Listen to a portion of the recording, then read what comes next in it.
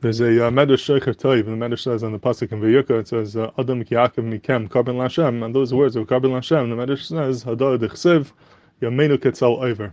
This is what the pasuk is referring to when it says Yameinu ketzal over. Our days are fleeting, our days pass by like a shadow.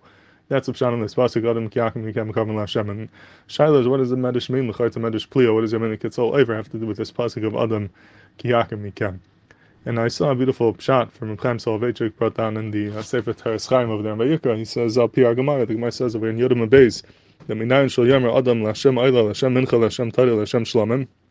How do you know that you shouldn't say Lashem Ayla, Lashem Mincha, rather you should say Ayla, Lashem, Mincha, Lashem, Tam Alerma, Karban Lashem. So it brings this pasuk, Karban Lashem, they're supposed to say Karban Lashem, and like the Gemara's Mazah, the Rishonim are Mazah, that we're afraid that if you say Lashem Karban, maybe you're going to say Lashem, and you're not going to end up saying Karban, and then it will be Mitzvah Shem Shemayin Levatala. So if a person says Lashem, then he dies, it will be a problem in Mitzvah Shem Shemayin Levatala, and therefore you say Karban Lashem, not Lashem Karban. So Zakhtib Chaim, that's Pshan Medrash. The Medrash is saying, why does the pasuk say Adam Ki Yaakov Mikem Karban Lashem? Why does it say Karban Lashem, not Lashem Karban? Teretz is because Yameinu Kitzal Iver. Our days are passed by like a shadow. They could a person could die any second, and if he dies, he's going to be Mitzvah Shem Shemayin Levatala if he says Lashem first. And for that reason, the pasuk says Karban Lashem, not Lashem Karban. So there shouldn't be a problem of being Mitzvah Shem Shemayin Levatala.